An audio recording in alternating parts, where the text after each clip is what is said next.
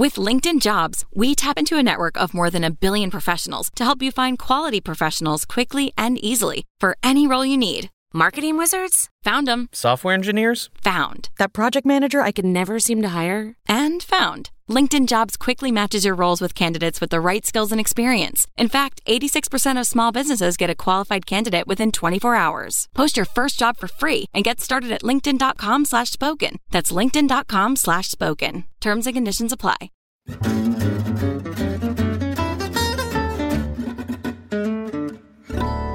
Welcome back to The Bulwark Goes to Hollywood. My name is Sonny Bunch. I'm culture editor at The Bulwark, and I'm very pleased to be joined today by Jason Pargin, rejoined. I've had him on the show before, one of my favorite guests, one of my favorite modern novelists. But to be fair, I don't read a ton of modern fiction because I get most of my fiction through the screen. I get most of my fiction through screens, which is, I'm sure, something you love to hear, novelists out there. But Jason, thank you for being back on the show. How's it going? It's great. It's great. So we have you back on the show today to talk about the third book in the Zoey Ashe series. Zoey is Too Drunk for This Dystopia. And I have lots of questions about this book, including the title, because one of the things you have mentioned in your afterwards and forewords and interviews about this series is that you don't really consider the place that Zoey lives to be a dystopia. And then here we have in the title of this book, dystopia. So I'm wondering if you think things have changed over the last couple of years or what? The character Zoey regards it as a dystopia, but that's part of it because she's in a position where she's actually very wealthy, and you could argue things are better for her than they have ever been, but she definitely does not see it that way. So that is ironic because the idea that I'm in no condition to deal with this civilization you have created. That is something that she would say. But I feel like there's a but here. No, but all right. So we're going to talk about the book in a minute because I really I'm super interested in the world that you have built in here and the kind of funhouse mirror aspect of it to our own times. But before we talk about that, the thing I really want to discuss with you is I very rarely have actual like genuine celebrities on this podcast, but today I have one of the leading lights of book talk, Mr. Jason Pargin, which my understanding is the only way to sell books now to anyone, the kids, the adults, whatever, is to become a big viral star on TikTok, and not even necessarily talking about your books, because I very rarely see clips of you talking about your books. It's about everything else. Tell the folks about your adventures with TikTok and how that has kind of changed how you look at the world of novel writing and novel marketing, more importantly. Well, I feel like we're in an era when that's how everything is being sold, is being able to tie it to some kind of an influencer. Like, I can't imagine anything more dystopian than me coming on here and saying, hey, you all need to become influencers. It's your only hope for succeeding in this world. But there is no question that in a world that is flooded with products and media and everything else, we gravitate toward personalities as a way to cut through the noise. So, it's if it seems like a lot of the people trying to sell you things on social media and elsewhere are like self-help gurus saying, don't buy this product because it's good, buy this product because this is the candy bar that Mr. Beast endorses. And I'm not happy about that. I never wanted to try to become famous. I wrote anonymously for the first several years of my life because I'm a private person and wanted the work. I wanted the work to get famous, but not me. I didn't dream of going to the grocery store and somebody comes and asks me for an autograph. That is not what I want to happen when I'm shopping for groceries. But as in the time that I've been around, just because of the way the market has changed, yeah, you yourself have to be able to promote books and you have to have some kind of a personality attached to it, unless you're already either a super famous writer who has an established, audience of millions and millions of people and just your name on the cover does the marketing, or if you're a very fancy author and have won lots of awards and the publisher is heavily pushing you and all of the literary publications are running articles about your book and really pushing it as this is the important book that everyone should be reading this year. But if you're not that, if you're just a guy trying to sell a book or frankly anything, the way you have to do it is by having some kind of a platform where you can reliably reach people. And the platform you have cannot simply be a series of ads for your thing. So you wind up selling yourself as a fascinating personality who people want to be connected to. And then, oh, by the way, I also write books, but it's like in a world of infinite books where even AI can now crank out a novel in 10 seconds. What cuts through is like, okay, I'm going to let you get to know the human being connected to this book. It's the exact same thing as why when you try to look up a recipe for cornbread online, the first 3 paragraphs are the writer talking about their childhood. That's because there are infinite recipes that only this one came from this particular, they're trying to connect it to a personality because it's like, it's not, the information, the entertainment is a commodity, but there's only one of me. And that is a very weird place for somebody like me to be in with my personality where, again, I didn't like to show my face. I didn't show my face on camera until 2013 or something. Like I did not want my face out there, but here we are. Well, let's talk about this kind of evolution of marketing, for lack of a better word, because we talked about this a little bit the last time you were on the show. You had an audience at Cracked that helped you. I believe I seem to remember you saying that you would put out something on Cracked and that would drive 100,000 people whatever to the site, 200,000, 300, whatever, very large number. But it was all kind of tied to that, and then that went away. That essentially goes away, which then creates a marketing problem. And I find the whole thing fascinating because we live in dystopia adjacent times, in the sense that everything is not quite what we want, but we have everything we need.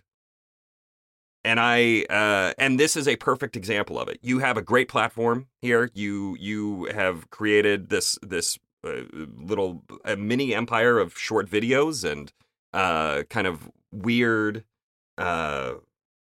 semi-viral things that people find interesting and like to share.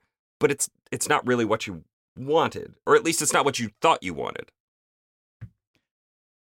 Right, but I think this is true for anybody making any kind of art. Because you ask a filmmaker, like, what percentage of your time is spent actually shooting a movie and making creative decisions and making the film versus what percentage of your time is spent in meetings or spent dealing with budget issues or doing logistical stuff, like working out permits for some location, like stuff that's the boring tedium and then all of the politics of trying to jockeying with the studio for budget, how much budget, and then if you do get a star in your film, dealing with their agent and their people and how much changes they want to make. Like the pure art part of the job of making the art is a tiny sliver of it. And then all the rest of it is all of this business stuff on the side. And I think most jobs are like that. The central task is only one section of it. And then there's a lot of side stuff that is, so for me, that's just the reality of the job. If I didn't want to be an author full time, I would, I could go get another job, but this is the job. And the job is like 15 to 20% of the time is spent writing books or thinking up ideas for books and being creative. And the other 80 to 85% is promotion. Yeah. And that's just because we live in an era of abundance of media. When I grew up, again, I was born in 1975. So in our house for most of my childhood, we had 3 channels on the TV, 3 broadcast channels. We did not have cable until I was a teenager. We did not have a VCR, until that technology didn't exist for us until, the late 80s. So I could go to the grocery store and they had a rack of paperbacks. We did not have a bookstore. So, we were in a small town. So you had a rack of paperbacks, you had a rack of comic books. I wasn't that interested in those. You had the magazines, and you had the TV with nothing on. You had nothing on demand.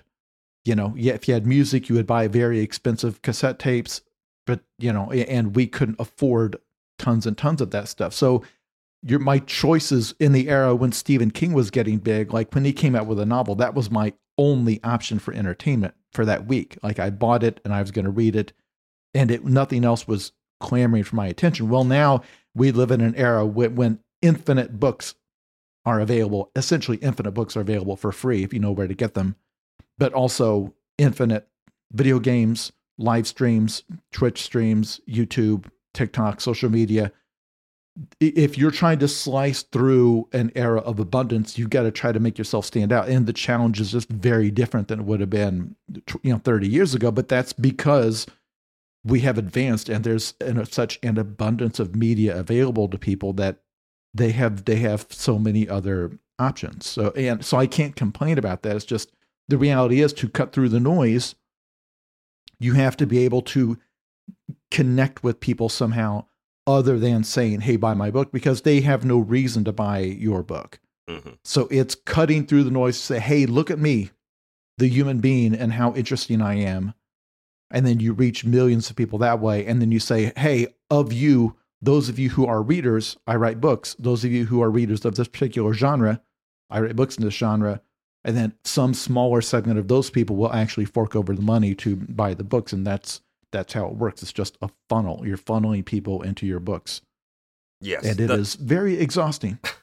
Well, let's run through what your average day looks like, right? So do you wake up, do you have ideas for here's the short film I'm going to make today? Because essentially that's what you're doing almost every I have to apologize. I'm actually not on TikTok. But I see your clips on Twitter, which is where I spend way too much of my time. And it feels like there's a new one every day. Feels like there's a new little 30-second thing every day. Yeah, I post 3 to 4 videos a day. Okay. And TikTok, because of its algorithm, will kill all but one of them, or maybe all of them. And that's dealing with any social media algorithm. If you're not on TikTok, it doesn't matter who you follow. It has a feed. It's like the way Twitter works now, the terrible way that Twitter works now, where it feeds you a bunch of strangers' posts. So it doesn't matter. Like I have about 330,000 followers now. I joined a year ago when I was promoting last year's book. But I can post a video that may only get seen by 600 people. TikTok may just decide to spike it. You can spend 2 hours filming one, and then TikTok decide, no, we don't like that one. So it's a kind of a shotgun effect thing. I have like this big giant list of ideas, and I'm just looking for stuff day to day.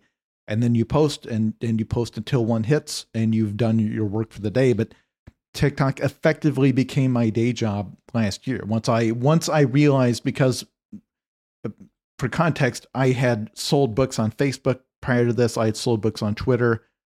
Facebook is mostly a ghost town. Instagram, I'm on there. They've tried very hard to push video. So if you're still on there, you need to be doing video instead of photos, which was not what Instagram was before. And then Twitter engagement's just fallen through the floor because of the way Musk has changed it. So I joined TikTok because I had to, and was not happy about it. I'm not a video person. I had to train myself in how to be on video and what to do with my face and what people seem to want out of video, all of that. I had to learn it. I was not a YouTuber. I was never a video person. But that became my day job because it's like I saw how many people it was reaching, and it's a stupid number of people. I think total my videos have streamed something like 350 million times over the last year. In the past 60 days, past 2 months, it says I've reached 34 million unique users. There's no other platform that even can come close to touching that. So that basically, at that point, I was basically full-time TikTok person, author on the side, even though in theory, writing books is how I pay how I pay the mortgage, and how that's what I do for a living. But if you can't reach people to let them know the book exists, then it doesn't matter how good the book is. It just doesn't. Yeah. The publisher can do their job. They'll get the chance to stock it. It'll be on the shelves of Barnes and Noble. They'll probably have it up front in the new release section. It doesn't matter. Without promotion, that will sell a couple hundred copies. People just stumbling across it. It's like, oh, this looks interesting. But if you're trying to sell tens of thousands of copies enough to like do it as a full-time job, this is what it takes. And what I'm doing is like the bare minimum. Ideally, I would be spending twice as much time promoting, but the problem is that I can't hire it out. Because if somebody asks, well, isn't it the publisher's job to promote the book? It's like, well, the publisher can't run my TikTok account. The publisher can't do this interview.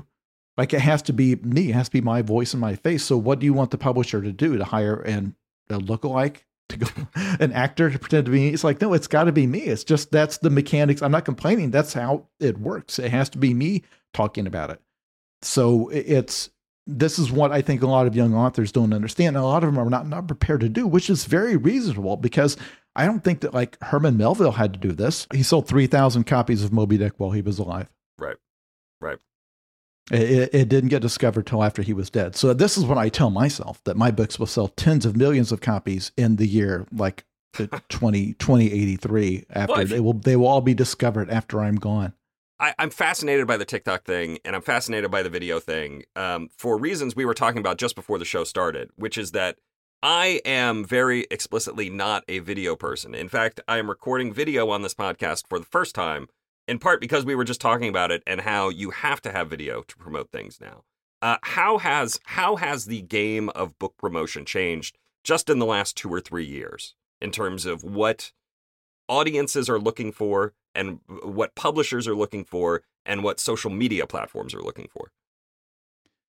Well, this is what is so hard for, I think, for a lot of people to understand, is that a lot of it is just a change in the technology. Like when I started writing, it was in the late 90s and the internet was basically invented. I got an AOL account. Back then, the internet was basically text only. Like even a photo on your page would drag down the load times back then. Yep. So back then, it's like, because it's all text only, and I started giving away my book for free. The book that kind of made my career, John Dies at the End, that was written just on a website, on a blog, before they had the word for blog. Back when the internet was text only, and that's all people wanted. It was a bunch of nerds out to read interesting stuff. So then as time went on, stuff becomes more photo based, but then they didn't invent social media until the late 2000s. And then smartphones didn't become ubiquitous until like 2010. That totally changed the game, because now the nature of what people want to read and ingest on a phone when they were new was photos. That's why Instagram suddenly blew up. So it's like it went from, are you interested in text, to are you interested in a photograph? Like, is your life aesthetic? Do you have a beautiful book collection? Do you have a beautiful library that you can take photos of yourself sitting in like a leather chair with your old-fashioned typewriter?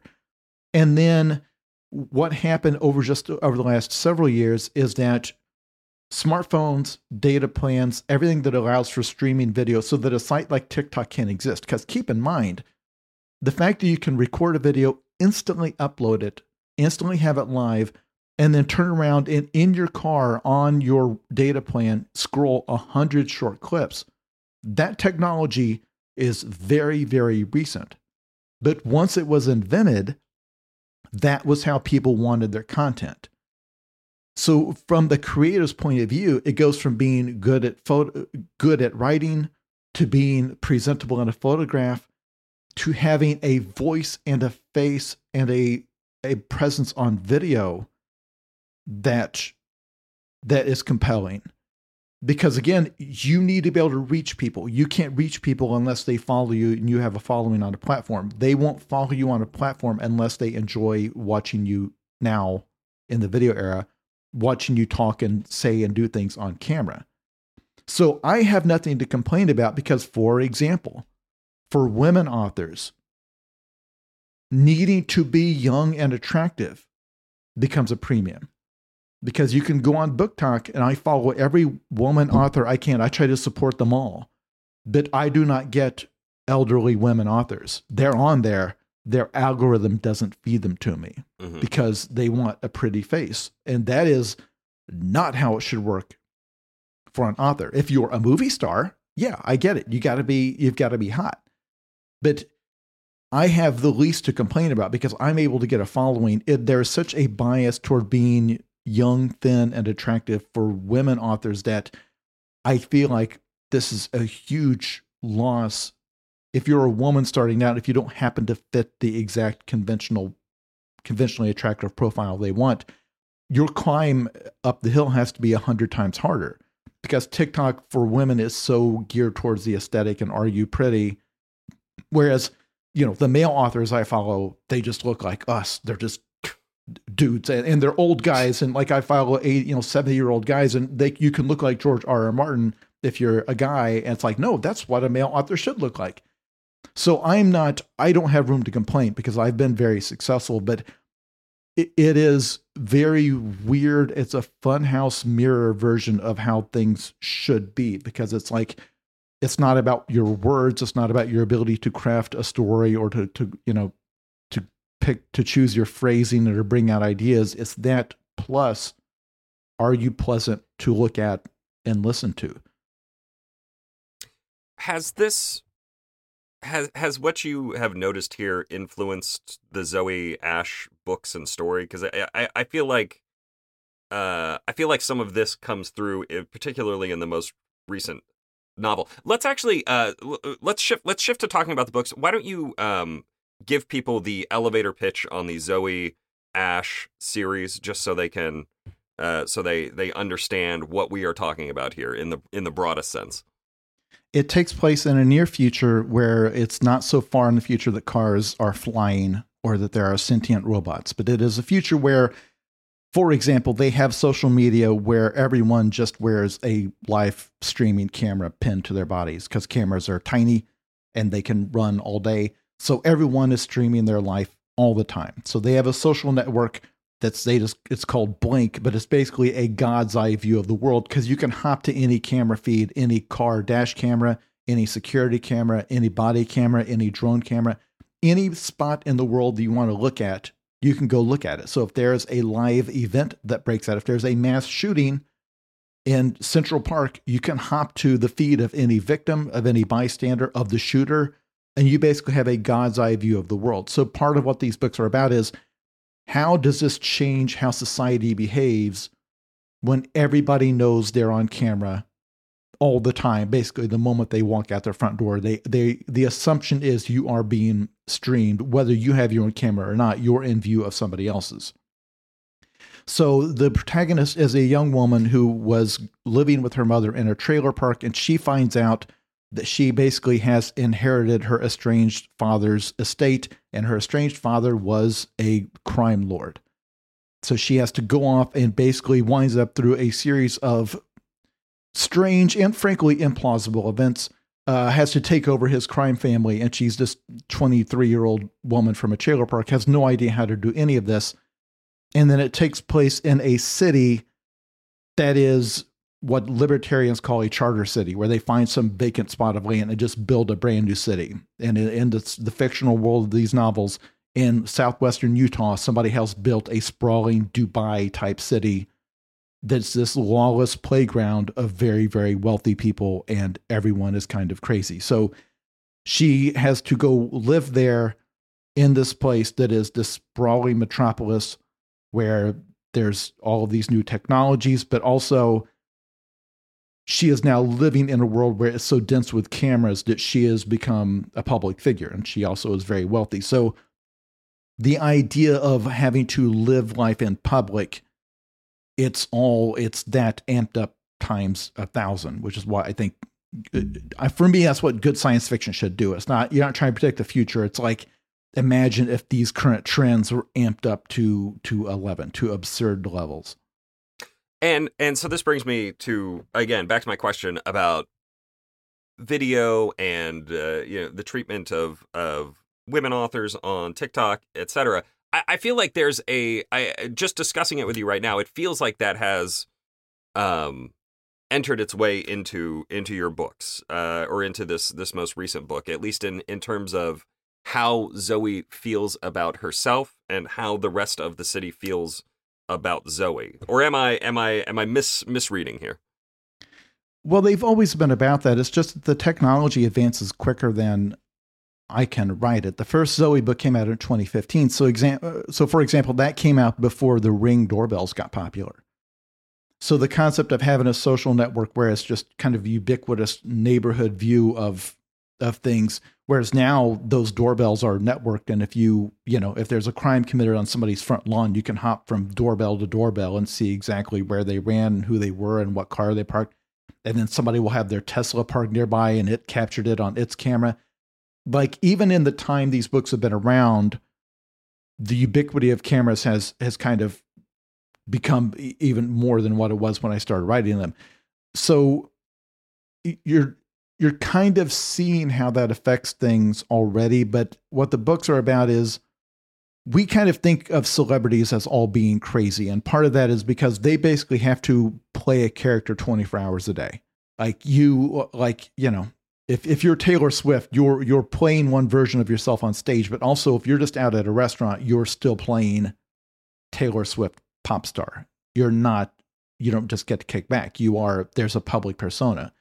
And I think we've always regarded this as an unhealthy thing to have to do, because you can't be your genuine self. People have expectations of you and they project things onto you. So imagine a world where everyone has to be like that. It's taken a phenomenon we already see where, you can go find, there are teenage girls that have 2,000 followers on Instagram, not because they're influencers, but because that's how it has to be. So the idea that you can be 16 years old and you're taking a picture of your lunch and your lunch has to be interesting to 2,000 strangers, that's already making them do the thing that celebrities have to do that kind of makes them emotionally unhealthy people, where you have to craft a version of your life for public consumption, and you're now not acting on your own needs or desires. You're now trying to fit yourself into a character archetype for the public. So the whole concept of the Zoey books is like, what happens when the whole world is doing that? What happens when the criminals are doing that? What happens when, the politicians already do it, but what happens when everybody you run into, every conversation you have out on the street, it's assumed that it's being recorded and will be analyzed and scrutinized later. When do you get to be your genuine self? And to what degree is like fame? I think John Updike has a quote that fame is a mask that eats the face. Like, eventually it's just the mask, right? Yeah. So that's what it's diving into that. And in the latest book, for example, they're having an election, but it's an election in this extremely stupid era of when people are having to be even more performative than they are now. Let's talk about the political aspect here, because I do think it's pretty interesting and does feel it feels ripped from the headlines, shall we say? But I feel like this is a constant question with your books. I remember reading in the afterwards of the previous two. Was this character based on Donald Trump? Was this guy based on? It does feel like there is a more explicit connection to the villain in this book to shall we? I feel fine saying that is a Donald Trump-like figure. I tried very hard to not make it a Donald Trump-like figure, because I started these books because Zoey's father, who passes away and leaves her everything, he is a casino and real estate magnate. But he was not, the model for him wasn't Donald Trump. It was Bugsy Siegel, the guy who founded Las Vegas and was famously very paranoid, and then ultimately wound up getting killed by rivals. And it was like, well, what if there was a futuristic version of that guy who had all of his crazy over the top, where he's basically using the power of his personality to build a new city, like to draw investors and to just, because part of being a real estate guy is being larger than life. And they're all kind of gangster in their tone, and they're all very brash. And like, that's just, it's a certain personality type that does that work. So I came up with the ideas for these books before Trump came onto the scene, back when he was just the host of The Apprentice. Mm-hmm. Like, before he became president, before he started running, I had And so now that people are going back and reading these books is like, oh, this is a Trump archetype. I personally kind of hate when books do that, when it or in movies do it, and it's clear it's like the exact guy from real life. And it's like, oh, this is David Crump, the evil racist. So here in these books, it is political. They're in the middle of election, but their two parties are not Republicans and Democrats. They have two very distinct, and the idea was that in the future, just as you would not recognize the two parties from, say, 1960, in the future that the two parties trying to win election in this crazy lawless city don't perfectly align with any party, to the point where you've got one candidate who's kind of a hands-off, laissez-faire libertarian, who also has an extensive criminal record, and the other candidate is like a eugenicist, and we need to purge society of the impure pure races. There's no strict Republican or Democrat there. It's just she's having to choose between one a corrupt candidate and a candidate that she thinks will lead to just a mass purging of society and mass graves. So it's like, well, I'm going with the corrupt candidate every day because we can work with that. But I think this guy wants mass graves. So it's not hero versus villain, or there's one pure party and one evil party. It's the series of bad choices she has to make. And that's kind of the theme of these books. This is a woman who becomes very wealthy and very powerful, but still doesn't feel like she is at the wheel of society. This is someone who grew up being totally cut out of capitalism. She had no role in it. She had no property. She had no promising career or wealth to her name. And then suddenly she inherits all of this property and all of this money and thinks, okay, now that I'm up here at the top, I can fix the world. And instantly finds out it doesn't work that way. The entrenched parts of the system are far more entrenched than you think. And it's only when she got to a position of power that she realized that. One of the things I really enjoy about this book is Zoey's team. She has a team of guys who worked with her dad. One of them is a PsyOps guy named Will Blackwater, which is his last name is a kind of a running joke in the first book, and then and other people on the team. But Will is the most interesting to me because he is the guy who both works within the system that Zoey's father helped build, and everybody around Zoey's father helped build, but is also working with her to change the system and kind of temper her expectations on how much the system can be changed, or the speed with which it can be changed. Maybe I should say it that way. I guess what I'm trying to say is here, I like the kind of realistic expectations that the book brings to how do we improve society without first destroying it entirely and starting over from rubble. Yeah, and this is very mild spoilers for the first book, but basically what you find out is that her gangster father had left everything to Zoey because he was trying to go straight, and that it instantly got him killed. And he kind of had this very unrealistic idea that if I put everything in the hands of somebody from the outside of the system, that could maybe finally be the change of, because he had only met Zoey a couple of times. It was an exotic dancer he had knocked up, and he did not pay child support, anything, totally disconnected. But in the couple of times he had ran into her, she was like so stubborn toward him and in refusing his money, refusing everything to do with him, that he was impressed. He's like, he had this idea in his head, like, she's got the toughness I have in me, only she's not been corrupted by the system. So you get the sense that him leaving everything to her was like his last chance to kind of absolve himself, because he helped start this new city and had this naive libertarian idea of if enough wealth accumulates here, then everything will be fine. Like, we don't need the government. We don't need all the regulations.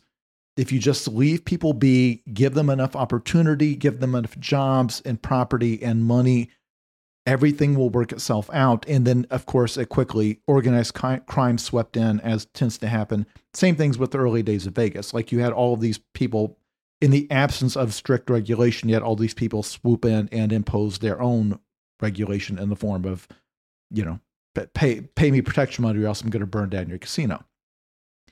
So that's kind of the whole thing, is that he had an idea of her that if I just, it's the same thing. It's like she's a blank slate, which is the name of the city, is Tabula Rasa, and that's the running reference. It's like, I think if we just start over and give her everything, then everything will be fine. And again, the people around her have to explain to her, you can want to change the system if you want. You can want your employees to be treated better than they were under your father. You can want all of these things, but let me explain to you exactly what's going to happen, because you're not the first person to try to change the system, and you won't be the last. So that's the thing, is that it's so much of fiction is about like a wish fulfillment or a power fantasy. And it's like, if I finally had the power, this is what I would do. And here is her learning lesson after lesson and having to make these difficult decisions, which I think is, again, it's what the science fiction I like. That's what it's about. That's why I liked about the old Star Trek. And it's always about these moral quandaries, when it's like, we have an Earth, system that's basically utopia. We have a spaceship that can do anything. That time and time again, we're faced with these difficult decisions. Like, oh, it's not so simple. You can't just interfere with this culture to do this. You've got the prime directive for a reason. And that's the thing, is that it is her running up against the reality of having power over and over. Yeah.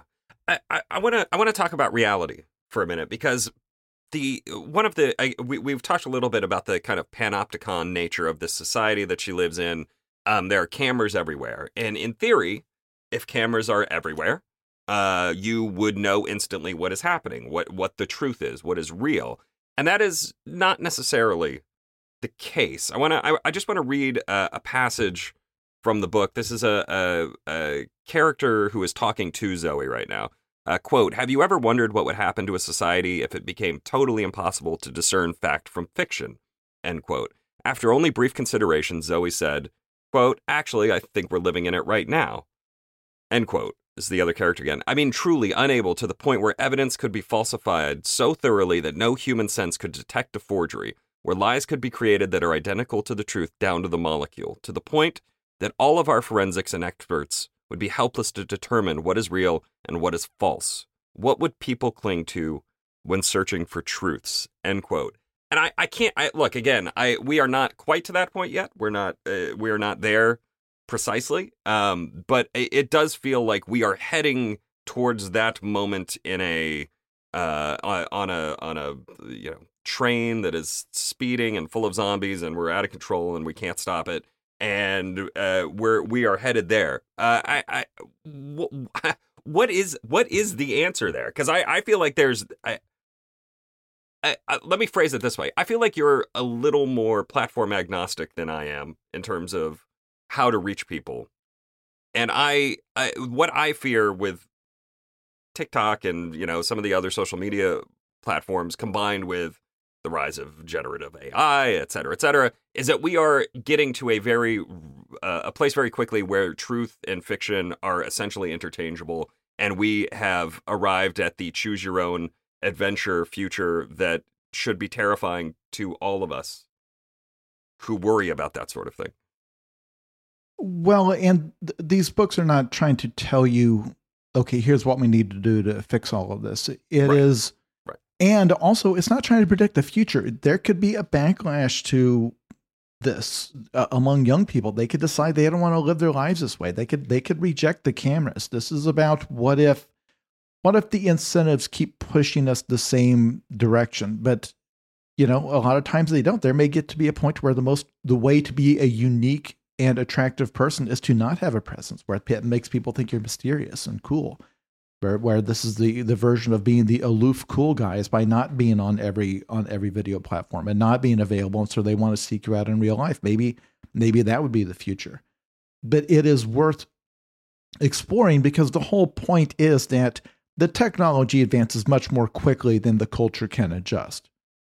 Humans are adaptable. That's why we dominate the planet. That's the one thing that's special about us, is we can adapt to anything. But if change happens too fast, you don't have time to create societal norms around how do you like right now, people clearly don't have a sense of how to filter true information from false.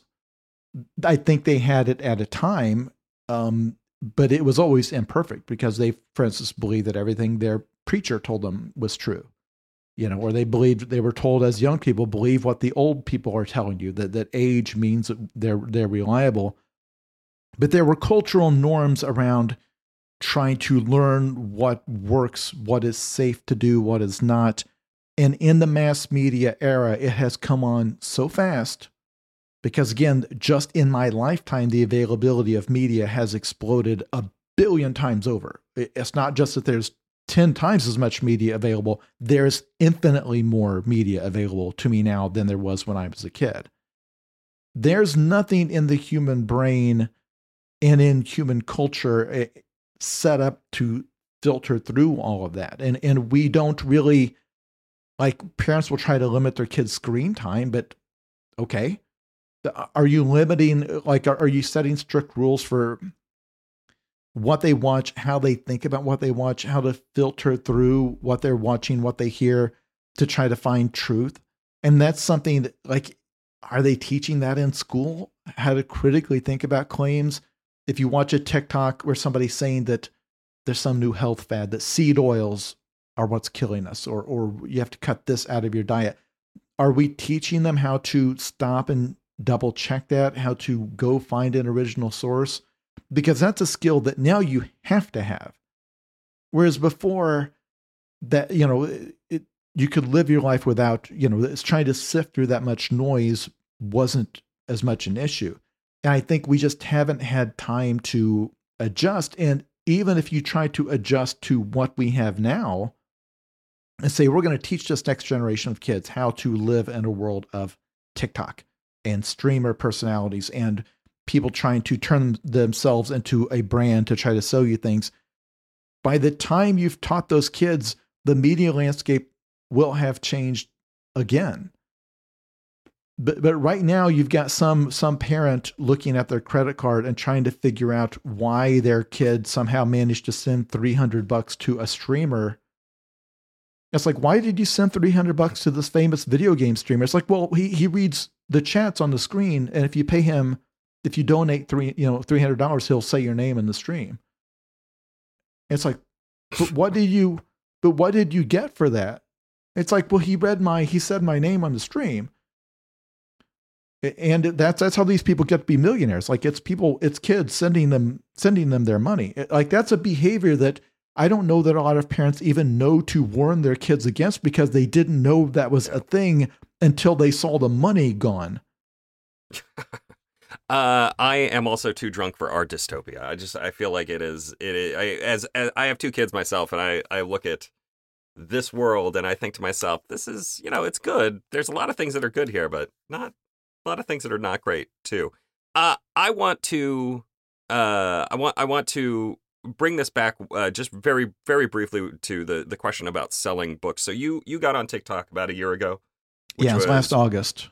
Which was after, I guess, right before the release of your John, the most recent John Dies at the End book.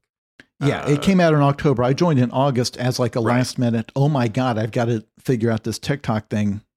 Yeah.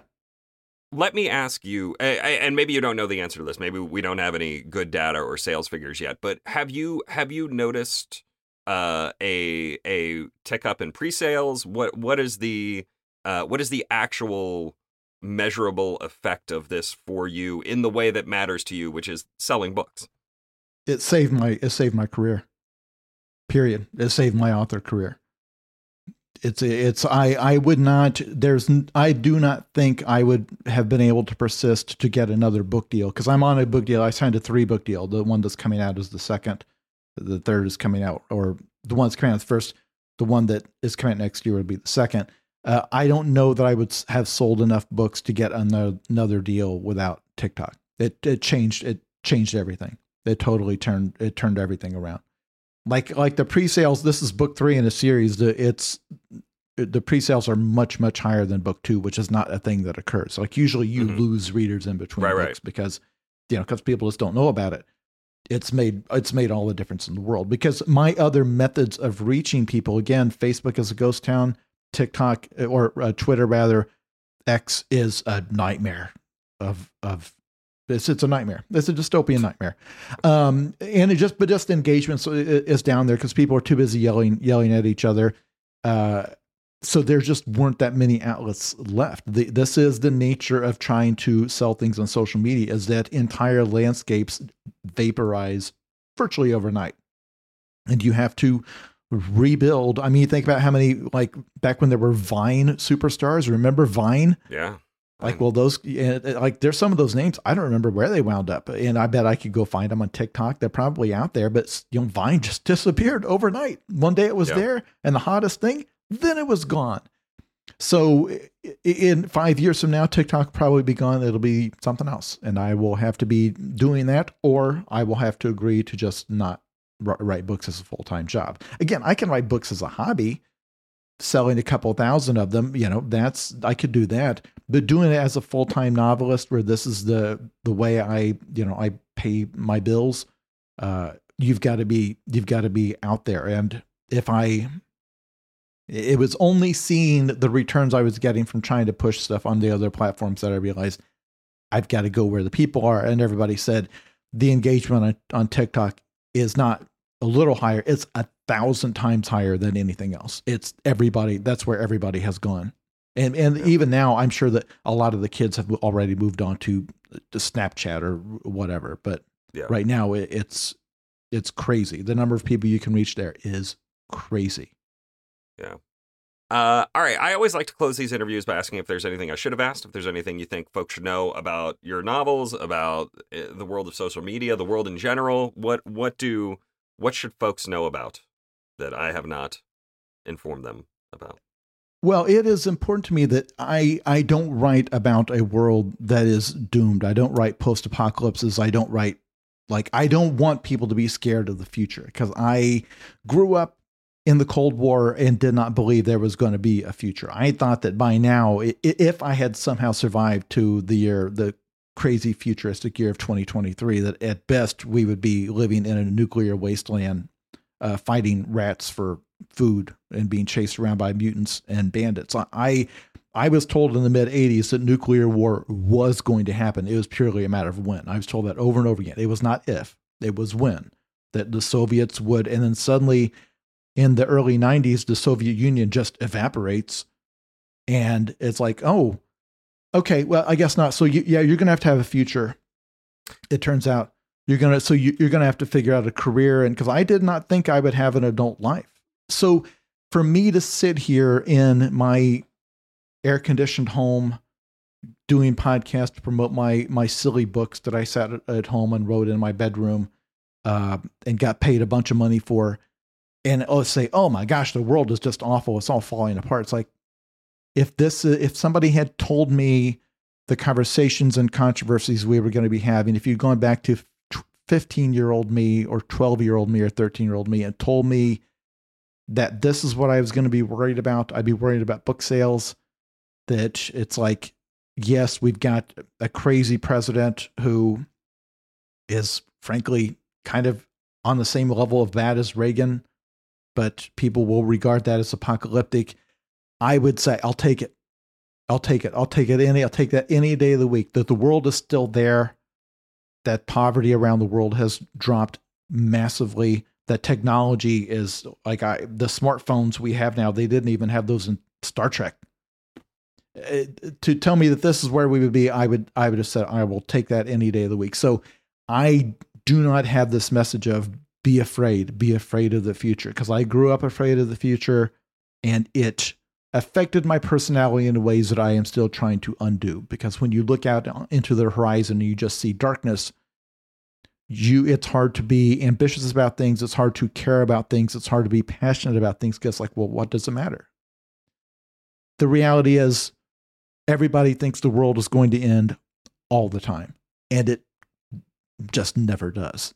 So, yeah, you probably, if you are a young person out there, if you're in your 20s, there's a real good chance that in the year 2075, you're still going to have a job. You're still going to have birthday parties. You're still going to have memos and a grocery store and bills and all this stuff. We're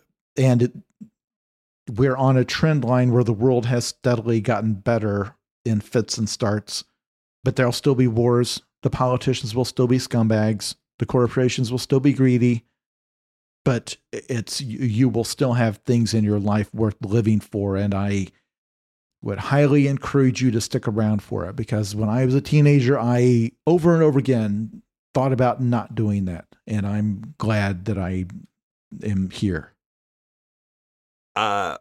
Again, the name of the new book is Zoey is Too Drunk for This Dystopia. The first book in the series is called Futuristic Violence and Fancy Suits. And the second one, Zoey Punches the Future in the Dick. Well, that's... How did your publisher like that title? I'm just curious. They thought it was hilarious. That was I submitted that as a working title on the manuscript because I thought it was funny, and then they started sending me cover mock-ups with it on there. I was like, "Oh, we're going with that." I'm like, "Yeah, why not?" It stands out, and I think there was a time when that would have been considered racy, but if you go to the self-help book section, every title has the F word in it, so it's like, "Oh, okay, this is so yeah, why not?" But people think it's funny. They see it on the shelf, they get a little chuckle out of it. I figure if I can bring somebody one moment of happiness when they're passing the book cover, that if you have Kindle Unlimited, which is the Kindle's Netflix for books, both of those books are free on there. Otherwise, you can probably get them for some very inexpensive price or steal a copy, whatever. If you want to catch up on the series, it should not cost you very much. Yeah. But I would obviously prefer you pay full price for the most expensive possible edition you can. But these days, everything's so expensive. There's lots of inexpensive ways to catch up on the series if you want. But also, if you just want to read this one, you can. They're episodic. It will explain to you exactly what's going on in the first few pages. Yes, very much. All right, Jason, thank you for being on the show again. I really appreciate it. Yeah, thanks for having me. All right, my name, again, is Sonny Bunch. I'm culture editor at The Bulwark, and I will be back next week with another episode of The Bulwark Goes to Hollywood. We'll see you guys then.